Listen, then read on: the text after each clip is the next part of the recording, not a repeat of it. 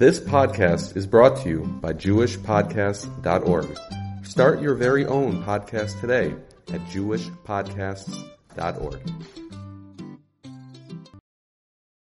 Ready? It's going to be a new thing this time? Yeah, hopefully. Okay, we're ready now. Yeah, okay. Parag Lamed Beis Pasuk Yatas Parshas Kisisa. The pasuk says, "Vayikasher korav al machane vayaras ha'egel u'mecholos." He came close to the machane, is referring to Moshe Rabbeinu, and he saw the egel and the dances. Vayicharap Moshe vayashlach miyadav is the luchos. So he got so angry, he threw the luchos down. Vayishabro samtach zahor, and he broke them underneath the mountain. So the question is, what exactly did he see? It says Vayar Moshe, that Moshe saw something. Yaras ha'egel u'mecholos. He saw that. What exactly did he see that made him break the holy luchos? These are the luchos. This is not just stam, like, I don't even say it this way, but it's not just a Sefer Torah. And even a Sefer Torah, you would never imagine somebody being like, you look in the back of Shul and you see, like, I don't know, a mixed Kiddush, and you're just like, forget this. Like, that doesn't even make any sense. Like, it's so strange. He'd never heard from any there's no authority that told him to do this. This was a kal v'chomer, as we'll see from Rashi. How in the world could Moshe Rabbeinu, what could he have seen that convinced him to break the luchos themselves? Yerushalmi Tainus, Parak Dal Halacha Aleph, learns a tremendous halacha from over here. Even though HaKadosh Baruch Hu already told him what was going on, the Jews had sinned terribly and they built an egel, and Moshe Rabbeinu didn't throw down the luchos then. It's totally different when you see something. He says you can never judge a case from what you hear. You have to see it with your own eyes. Moshe heard this from HaKadosh Baruch Hu. He didn't do anything until he saw it himself. It's totally different when you see it. To hear, like, this is going on or that's going on, okay, that's one thing. To actually be involved and see it with your own eyes is so horrible. Even more so for us, when we hear that people did this and that and the other and things like that, you cannot judge anyone until you mamish see it with them yourselves. Tzopnas Paneach says something really interesting, by the way. This is the Rogatchover Rebbe. He says, the mun must have had the ability for you to be able to see things better than anything else. Because Moshe Rabbeinu apparently paskind halachas based on the mun. So how can you paskin based on the mun if you can't see the halach in front of you? You don't see what's going on in front of you.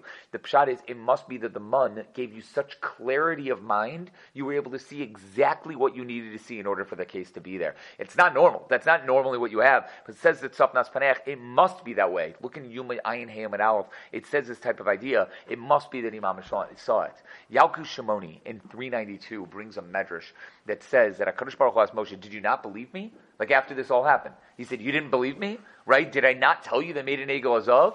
So why in the world did you only break the luchos when you saw it with your very own eyes? Well, what was the issue? Like, all of a sudden you're going to break it, but you're not going to do it before. And the Medrash goes on that Moshe realized he had to be mezakeh the Jews because everybody was so angry and everything was happening in the wrong way. So he suggested that maybe only he was commanded to keep the mitzvahs and not everything else. But listen to this. They said, HaKadosh Baruch Hu asked a question. He said, did you not believe me? Did you not believe me? I told you they did the egel. Then you go and you're like, they made an egel, and you threw the luchos down. Do you not believe me? And the answer obviously is Moshe believed him, right? He said, yeah, but I had to see it. But he doesn't answer that. He says nothing. He's silent. He says, I have to find his chus for the Jews. And he said, maybe you only commanded the Aseret Dibrus to me, right? Maybe it was only for me. It wasn't for everybody else. What's pshat? Nitzute Shimshon, Rav Shimshon Mastropolia. I don't quote him very often. When I do quote him, it's an awesome one. Because Rav Shimshon Mastropolia is probably the greatest person of all time, aside from Moshe Rabbeinu and a few others. But he's like up there and like, I don't know. But either way, but he says that Moshe didn't answer HaKadosh Baruch Hu's question because apparently there was a malach that was out there, a malach mashchis named Af. Af and Chema are two malachei mashchis, destructive angels that are out there in the world. The Af he saw was already part of the Egel Azav. Now, it's one thing if HaKadosh Baruch Hu would have told him that. To say that the Jews made an Egel, Moshe Rabbeinu figured, they made a silly mistake. Okay, if they made a silly mistake, I'll go down and I'll fix it, I'll take care of it. But then he sees with his own eyes that Af is involved. The Malach HaMashka is known as Af. And not only that, but the Satan, Samach Memalach Lamed, is also involved over here. That the Satan somehow is involved over here as well. And not only that, but we said the Mecholos, they had dances. Machalas was a demoness, some type of female demon that causes people to have sins when they get involved in dancing too much or getting too much, too much simcha, exuberance, over-exuberance. That demon was there as well. And all three of them were there involved in destroying the Jews with the Egel Azav itself. when Moshe Rabbeinu heard that they made it, he figured there was like one thing wrong or whatever it was. When he saw that the Satan was involved, that Machlas was involved, that Af was involved, he said, I can't do this. I can't do this. He had literally no idea what to do. It was much worse to get involved with what the Jews were doing over here. There was tainas that he had to take care of. That before he was even able to do anything, that HaKadosh Baruch Hu said, did you not believe me? I believed you, Moshe Rabbeinu meant. That I believed you, but I didn't realize how bad it was with this mashchisim that were involved over here. In order to get rid of those mashchisim, the only thing I can do is give them a schus, is be mezakeh them, to do somehow a dan lachav schus type of deal in order for them to make it feel better. Otherwise, there's no way I can get around them. I can't do it. That's how bad it was. He broke the luchos to make Hashem see, to allow, I guess, Midas Adin to see that Bnei Yisrael really felt bad about what they were doing. They did not mean to do this. They were goaded into it. Something happened, and once that Satan grabs a hold of you, it just spreads the poison throughout your body, and you can't stop. And that's what happened. It was like one little thing that, like, they allowed one thing to happen, and then everybody's like, oh, it's not so bad. Oh, I thought they were going to do much worse than that. That's what the Egel Azav was like. I think years ago, when I was in Beis Yisrael, in Eretz Yisrael, there was a guy who used to come in late at night. His name was Richard. He used to come in all the time.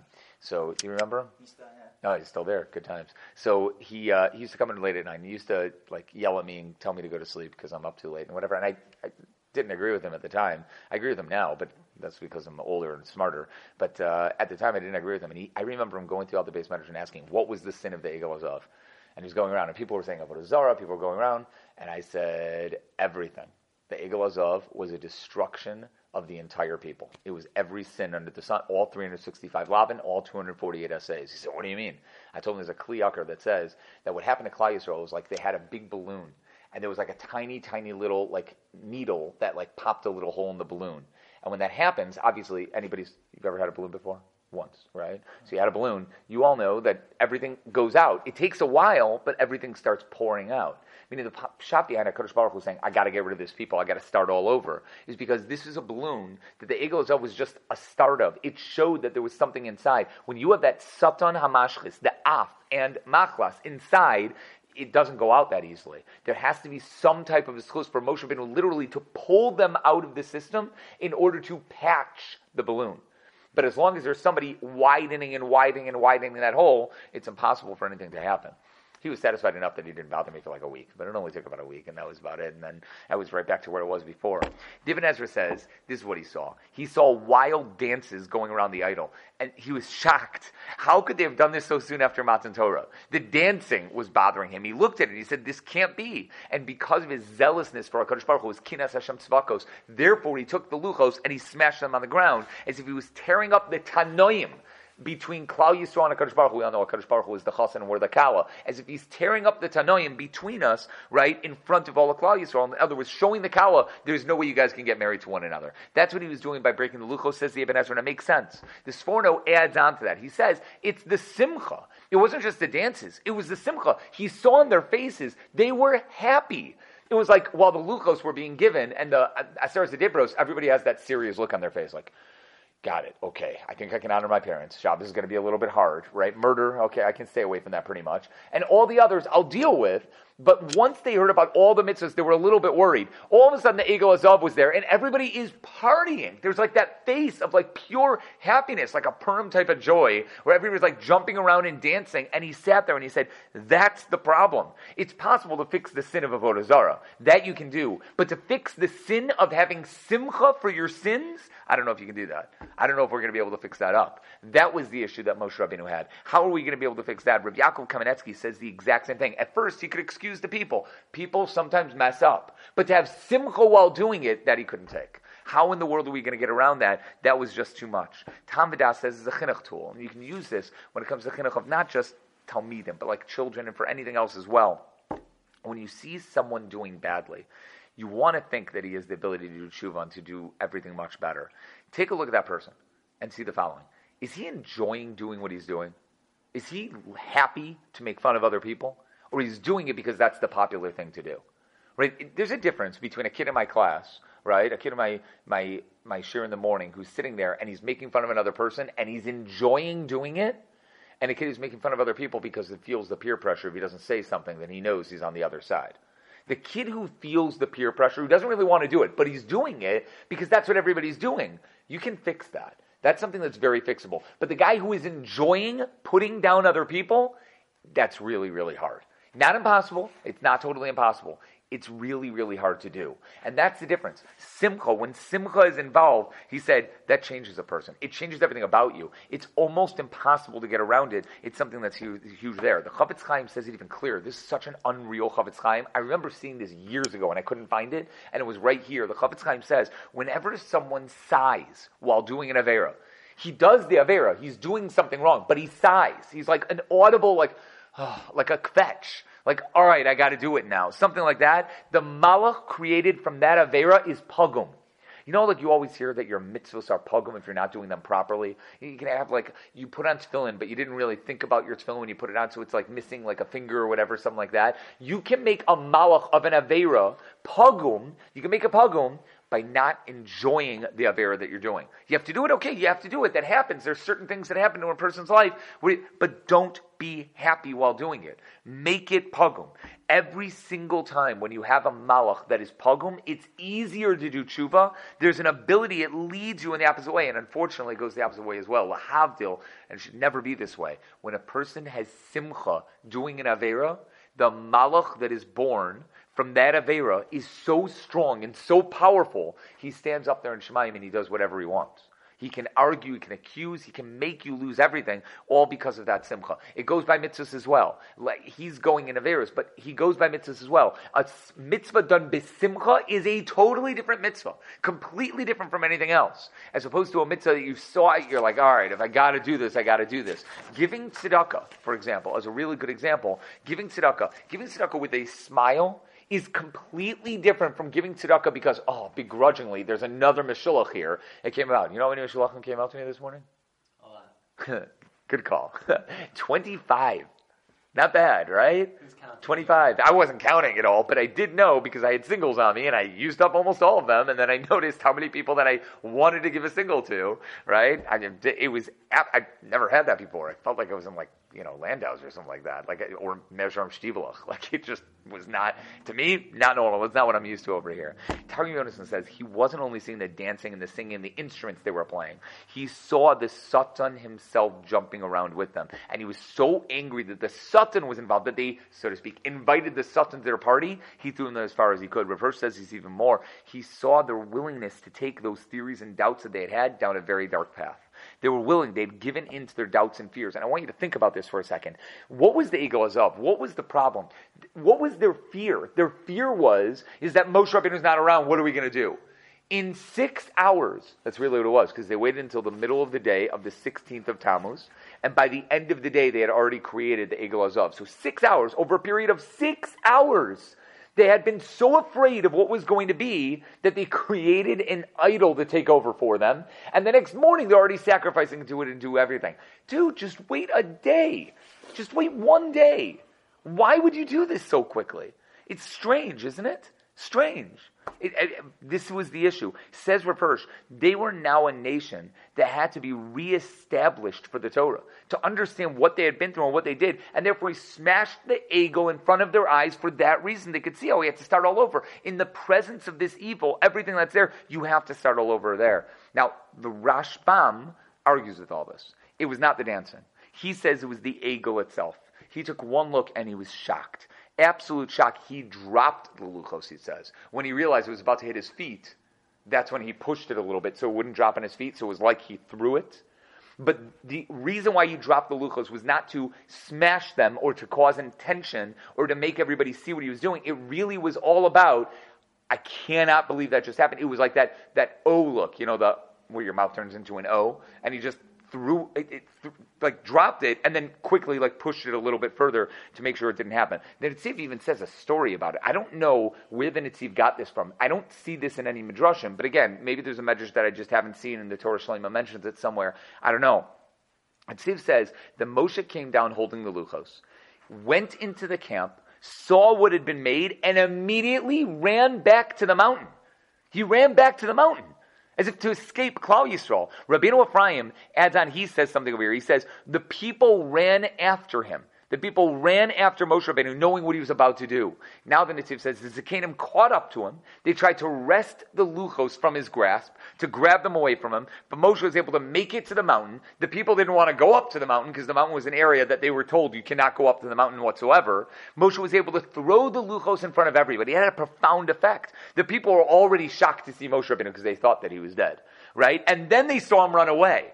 And then they saw him go up the mountain and throw down the luchos in front of everybody. It shocked everybody. Nobody could believe it. So according to that Netziv, it's a different medrash, I guess you could say. And maybe from the Rabbeinu Ephraim, he's learning it from, he's taking it from there and going into it. But it is so strange. We spoke about the Rabbeinu Bechaya not too long ago. We said in Parshas Beshalach how the Mecholos is really a reference to something else entirely. I'm not going to go into that right now. If you want to reference back to what we said in Parshas Beshalach by the women singing, and they brought out the Mecholos, the Tofa Mecholos, and over here it all says the word Mecholos. The Rabbeinu Bechaya talks about that over here. It is pretty awesome, but I'm not going to talk about that over here. Or Chaim HaKadosh suggests that maybe Moshe Rabbeinu did this on purpose to put him on par with Bnei Yisrael so that he would die.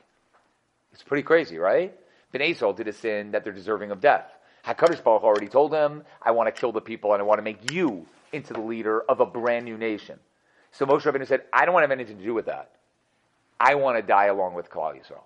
So he did something wrong. He did something that was like Avodah Zarah. He took the Sefer Torah of God, the Luchos of HaKadosh Baruch Hu, and smashed them in front and said, Hashem, I'm with them. If you want me to die with them, I'll die with them. But I'm doing this because of them. So he wasn't doing it to shock them. He wasn't doing this because he was shocked. He wasn't doing it for any other reason other than, I want to show HaKadosh Baruch Hu that I'm with Bnei Yisrael. I'm willing to sin with all of Klal Yisrael. The Chassam Sofer says as well. He was trying to be Moser Nefesh to show HaKadosh Baruch Hu, I'm willing to die with Klal Yisrael. I'm willing to do it like that. Moshe Zekinian suggests that he might have done it. Maybe he thought they would do tshuva through this, that going around there. But I don't know. It's an interesting Moshe Zekinian. I'm not positive that that's exactly what he's trying to say. Rav Elyashiv says he had to break them. Had the luchos remained intact, the Jews would have been on a much different, much higher level. You ever heard of what Bnei Yisrael was going to be like when before the luchos were broken? If the first luchos were going to be able to be with them the whole time, you ever heard what ends up happening? It's like a totally different thing. They would have been something awesome and still able to sin. So can you imagine the Chilul Hashem? You have a nation that has the luchos flying above their heads. The holiness of the luchos around them at all times, that unbelievable level that Bnei Yisrael were on, and they still sinned. Do you hear that? How in the world could they have done this? That's the concept, says Rav Elyashiv. It's like Moshe Rabbeinu said, I've got to do something. They can't have the luchos and also sin. They're not ready to have these luchos and still sin. They can't do it. That's why Moshe Rabbeinu had to destroy it. They couldn't remain. It was sort of like they would find heteros. There would be terrible things for them to do. Says Rav Elyashiv, it had to be gone completely. And then comes the Meshech Chochmah. If you haven't heard this Meshech Chochmah before, it's because you're not Jewish. And if you do, I would check your lineage. It's like not being able to eat cholent on Shabbos. It's a possibility that there's something wrong, and you should really check into it. Right? You know that. 100%. So this Meshech Chochmah, this is an unreal Meshech Chochmah, which probably should have been taught to me when I was in 2nd or 3rd grade. I don't know why it wasn't. I don't know why my Rebbeim never taught this to me before, but this is such an unbelievable one. He asked the question, the famous question that we really started off with, how could Bnei Yisrael have sinned this badly, this quickly with the Egel Hazav? How could they have done it? It's only 40 days after Matan Torah. It's 1 day early. It's 6 hours, right? And Moshe Rabbeinu was right around there. How could it be? And it's a simple answer. Says the Meshech Chochmah, and he says this in 3 different places. They had a faulty perception about what Moshe Rabbeinu was. See, we know, because this is how the Torah puts it, he was a great man. He was a man who was the greatest Navi of all time. No one ever was like him. Nobody ever will be like him. But he was a man. Their perception of Moshe Rabbeinu was not like that. And it could be, this is not faulting anyone, Chas v'shalom, I wouldn't be able to do that. But the Meshech Chochmah is not saying, oh no, Bnei Yisrael is to blame for this. This is a reality. You see a man like Moshe Rabbeinu, you don't think he's human. You don't consider him to be a human being. He's a malach. That's what he is. He's truly a malach. They pictured Moshe Rabbeinu as a godly man. And they thought that the Torah couldn't be given through anyone, right? Any human being. It could only be given through a malach or a shliach of HaKadosh Baruch Hu. So therefore, if there's no malach available, then the person that's in charge will have to be something else. There has to be something as an in-between, sort of like a middleman that would get them close to HaKadosh Baruch Hu. They would never be able to dive into HaKadosh Baruch Hu directly. They'd never be able to speak to Hashem correctly. And I know those who know the Ramban in this week's parsha will say, wait, that sounds exactly like the Ramban. And the truth is, it is. It's based on the Ramban of what he says the Egel Azav was just a middleman. It was never an idol. It was always supposed to be this intermediary between them. The Meshech Chochmah is taking it a step further. Their mistake was that they thought Moshe Rabbeinu wasn't human. Moshe Rabbeinu was just supposed to be the Kruvim on top of the Aron Kodesh. A middleman, and that's it. Nothing else to it. So they knew that HaKadosh Baruch Hu did everything. They believed in God, V'aminu b'Hashem, but they also believed in Moshe Avdo. No one is like Moshe. No one else is like Moshe in that way. And that was their major mistake by the Egel Azav. This is why Moshe Rabbeinu got so upset at them. I'm not like a malach. I'm a man, just like any of you. He was telling them. And even their wording, Ki zeh Moshe ha'ish lo yadanu mehayalo. They should have realized from their own wording, he's a man. He's not more than that. So you think you need something different? You think that you have to create an Egel Azav because something's wrong? Because there's something missing? And you can't have another human? I mean, shouldn't you have gone from Moshe straight to Aaron? Shouldn't Aaron have been the next in line to become that leader? Of course he should have been. But they said to themselves, it's impossible. We can't go to Aaron because Aaron's a human being and Moshe was not. Moshe was greater than that. Moshe can go up in Shemayim and stand there for 40 days and 40 nights. Nobody else could do such a thing. We need something different, and therefore they made the Egel Azav themselves. Says Moshe Rabbeinu, even if I wouldn't have come down again, and I'm not promising you, I'm going up for another 40 days right now. I'm not promising you I'm coming back. I'm not promising that. But even if I don't come back, you would still have to follow what the Torah says. Build a relationship with HaKadosh Baruch Hu on your own. It's not about what other people can do. You can go to Gedolim for a little bit of help. You can ask them for a little bit of help to be able to adopt them, because sometimes your tefillos are blocked from certain things that you do or you say or whatever it is. But you have to do it on your own. You have to do something on your own. There's nothing else godly in the world. There is no Mishkan that's there for you. There is no Moshe Rabbeinu to take up your tefillos. There's you. So do it yourself. Do it yourself instead. That's what he was telling them. And that's the reason why he broke the luchos. Do you get it now? If you would have had those luchos in front of them, they would have considered that as a godly aspect of how they had to live their lives. They would bow down to the luchos. They would use that as their intermediary. If the person would die, if another Moshe Rabbeinu would die, if something like that would happen, what would they go to? They wouldn't go to another leader like Yoshua. They'd say, oh, but the luchos are here. Let's go to the luchos. Let's go up to the luchos themselves. That's the concept of what Moshe Rabbeinu was so afraid of. He had to smash them to show them, no, this is nothing. The only thing that there is are the laws of the Torah and your relationship with HaKadosh Baruch Hu. There is nothing that means it. And if people start worshiping the Kruvim on top of the Aron Kodesh, we'll smash that also. Because it's not about the Aron. It's not about the Kruvim. It's not about any individual aspect. If there's a Sefer Torah that people are saying, this is God, this is our God, and this is our relationship, and without a Sefer Torah, I can't, I won't be able to do anything. It's not true. The Torah still exists. Your relationship with HaKadosh Baruch Hu still exists. And for that reason, Moshe Rabbeinu wanted them to learn this lesson. It's not about him. It's not about the tablets. It's not about anything but you and God. And that's what he was telling them. Is that an unbelievable Meshech Chochmah? Using the idea that the Ramban implies of what the Egel Azav was all about and applying, saying, here's the idea of what they messed up on. It's a true mess up. And it was just one thing that had to be switched inside their head itself. It's a really cool idea. There is a Sfas Emes Likutim over here in this week's Parsha. If you want to check out the Sfas Emes Likutim, it's an amazing, amazing thing. The Orach Chaim HaKadosh says it as well. It talks about the Tumah that was attached to the Egel Azav, that when Moshe Rabbeinu came down, the Tumah bolted. We already said that there was the Satan, Af, and Machlas that was involved with this Egel Azav itself, right? Apparently the Egel Azav had the ability to speak. That whether it was the little tas zav, the plate of gold that said Ali Shur, that Micha threw inside the gold while it was burning, and eventually the Egel Azav came out, and the Egel Azav came out and said, Anochi Hashem Elokecha asher tzisicha me'eretz Mitzrayim, lo yeh lecha Elohim acherim al panai, started speaking out the Aseret Dibros, or something else. I don't know what it was, but whatever was in there, as soon as Moshe Rabbeinu came down, the Tumah bolted. The Tumah got out as much as it could. As soon as, just like the people were shocked into absolute silence when they saw Moshe and they stopped dancing and everybody was just like, Moshe's here.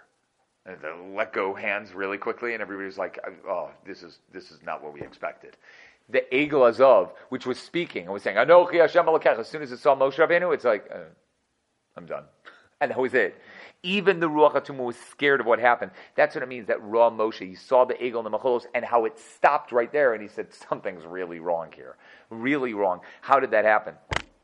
Last one we're going to go into is something that I think everybody knows. We all know what happened. The holy letters that were engraved upon the luchos all flew up to the heavens. As they flew up, they cried and they said, Chaval to the nation that heard at our Sinai from the mouth of God to make idols, that they're not allowed to make idols, that anyone who does this has no power whatsoever. It says Targum Yonos, and a voice came down from Shemaim that told them, how could you have done this? How could you have done this? Now, here's the kasha, okay?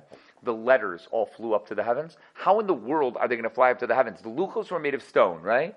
They were made of stone. I don't know if it was sapphire stone the first time, whatever it was, HaKadosh Baruch Hu made the luchos of whatever it was, right? How did the letters appear? They were engraved, right? They were engraved inside. There's no paint. What happens? If the letters go up, does the stone reform itself? You ever think about that? You ever asked that as a kasha? I did. I just couldn't find it. I couldn't find an answer anywhere. But it didn't make any sense to me. We all know the Medrash. You for sure learned it when you were a kid, right? The letters flew up because they didn't want to have to do anything with the Egel Azov. How? These are not letters. This is not like a sheet of paper, the Luchos, where like all of a sudden letters are flying up to the heavens. That would be awesome in and of itself. But these are engraved letters that like all of a sudden came up. And then what? There was something in its place? The stone reformed itself around it. Now again, it's miraculous, but nonetheless, what's the pshat over here? Did the stone fill itself back in? So Rashi already told us that this is Maisinisim. He said in Pasuk Tezvav that there was Maisinisim involved with the Luchos themselves. And what happened if you went on both sides of the Luchos? You went on one side of the Luchos, you read them. If you went on the other side of the Luchos, what happened? You read them, right? Not only that, it could be on all four sides they were read. It depends on the sheet in the Gemara. But you could read them on all four sides, you could read them. Is that possible? No, I know. But nonetheless, that happened. So we're dealing with Maisinisim, again, like there's nothing to understand here. Yeah, the letters flew up. What in its place? I don't know. It could be, Twinkies went in their place. It doesn't make a difference. Somehow the letters went up, and somehow we were left with something else instead, right? They went over here. Maybe that's the idea of what it was supposed to be over here. But we have to understand something a little bit more. Yaakov Ruveni says that had the Luchos remained with us, the first Luchos, there would be no need for an Aron Kodesh. There wouldn't have been an Aron Kodesh. You know what they would have done? Instead of the Aron Kodesh, you know what they would have had instead? The Luchos would have flown up in the air itself, and they would have flown above Bnei Yisrael. Whenever you wanted to see something, you just look up in the sky and be like, oh, the Luchos are right there. They're just floating right there in the sky. Or Moshe Rabbeinu would have held them his entire life. He never would have put them down. His entire life, he would have held them in his, left arm, right arm, I don't know, whichever one it was. He would have held them, and it would have been in his arms his entire life. And what would have happened? I don't know if Moshe Rabbeinu would have ever died. So maybe Moshe Rabbeinu would have been there for the rest of his life, or he would have given over to somebody else, right? And that's that. To always remind them of what they wanted. The Orach Chaim HaKadosh says there would have been no pain in this world, no death, had they been allowed to remain with us. Rav Elyashiv says from Eruvin Nun Dalam and Aleph, you never would have forgotten a single word of Torah that you ever learned in your life. So like, Avi, you already have that. Yeah, you don't need this, right? But for those, not one word. Had the Luchos remained intact, everything would have been there. When we showed we weren't ready to accept God's presence with us at all times, that God's presence would actually be a detriment to us, it would do something badly for us, then he took away the gift and he caused them to just be rocks. And that's that. Large stones without power. So I saw that the Ayeles HaShachar asked this question as well. So again, if it's miraculous, and that's the awesomeness of what the first Luchos are, then I don't have a kasha. How did the letters fly up? I don't know. It doesn't make a difference. We have no idea how they were formed in the first place. But the Ayeles HaShachar, this is Rav Steinman, asked this question. He brings a Korban Ha'eda in Yerushalmi Tainis Perek Dalet. There was black ink written on the engravings, and that black ink went up, and it just remained engravings. You ever hear that before? There was black ink as well, meaning there were the engravings of the Luchos, and then there was black ink around the letters, and that black ink went up, and that's what ended up flying up. Otherwise, you have to say like it said above. That's one answer that he says, and that's that. Now, Shabbos Kofei Mavei says it's also to break anything out of anger. You're not allowed to break something because you're angry. So how is Moshe Rabbeinu able to break these luchos out of anger? Now, we already said, maybe we have answers to that. He did it in order to help Klal Yisrael. He did it in order to show that he wanted to die with Klal Yisrael. Perhaps there's something like that. The Maharsha, however, says the following. And this is important if you're an angry guy, right? This is good for you. So keep this with you, okay? It's usher if you tear or break something that is tuffle, that is secondary, right? And is not an ikr. So it's usher to tear or break something, right? I'm sorry, just say the opposite. I said it the wrong way. It's usher to tear or break something that is the ikr, not the tuffle. But if you tear something that's tuffle, not the ikr, then it's okay. Meaning, if you would take something like, I don't know if I can give a great example of this, right? But you take, I don't know, let's think of something that's tuffle and ikr. I get it. Like, let's say you have a fridge, a mini fridge, right? And you decide you're going to smash that because you're the Hulk and you want to destroy something, right? So you take that and you want to just smash it by throwing it down there. Taking the fridge would be a problem. Taking the racks out and smashing the racks would not be a problem, even out of anger. According to this idea that's brought down, right, that wouldn't be an anger, says the Marsha itself. What happened to the Luchos? It just lost its letters, right? So what was left on the Luchos itself? Just the klaf. I don't want to say the klaf, but the actual Luchos themselves. That was tuffle. Moshe Rabbeinu was able to break that out of anger because it was tuffle to the ikr. What was the ikr? The letters, not anything else. The Pardes Yosef says, wait a second. Doesn't a Sefer Torah retain its Kedusha even if the letters are rubbed off? If you rub off all the letters of a Sefer Torah, does the klaf not have any Kedusha anymore? Does it lose its Kedusha? The answer is, simply put, probably yes. The klaf does not retain its Kedusha. Gemara and Shabbos Kufta Zayin seems like it's only Kodesh if it has Ksav on it, but it's not Kodesh if it doesn't have that. There's more to this, obviously. Yalkut Shimoni and Medrash Tanchuma and the Medrash Rabbah all say that when the Egel was in sight, the letters flew off itself. The Kli Yakar says because the letters flew off, you know what happened? The Luchos became too heavy. What happens when the Luchos become too heavy? He has to drop it. Right? And therefore it had to be more of a drop than a throw itself. The Malbim calls the letters of the Luchos the neshama of the Luchos, the chiyus, the life of the Luchos itself. Rabbi Chanan Wasserman calls it more of like that. It's an empty shell without it, which means that if you did, you could break it because it doesn't have to be there. Moshe Zakeni says that it could be it became so heavy so he would stop. He was not able to run and stop Bnei Yisrael from sinning. Because it became so heavy, with the letters gone, he had to smash them down in order to run to Klal Yisrael, in order to go help them from sinning. There is a crazy Moshe of Zakanim here. I'm suggesting that you look it up yourself. The last thing I'm going to say... Yeah, I'm going to skip this. I'll skip this over here. Yeah, I'll just skip with the... I'm not going to do this either. We're late already. I'm skipping at 31. There was an Otzer Plosa Torah, that new sefer that I keep quoting, for quoting a Kedushas Aaron of Sadi Gor, that goes to a tremendous thing of Medrash that he says regarding this that he spoke about in 1909 with the Imrei Emes. If you can look it up, look it up. If not, then your life won't be worth living. But you'll still have something. You'll still have at least what we've had before that. But that's the idea behind it, everyone. Why did he break the Luchos at the end of the day? He broke the Luchos because it was necessary. Either to help Bnei Yisrael, to be Moser Nefesh for Klal Yisrael, because he was in shock, or to shock all of them, whatever it was, but there was a purpose to it, and it really helped Klal Yisrael in some way. The Mecholos is another issue for another time, but for right now we're going to stop with this. Have a good Shabbos, everyone.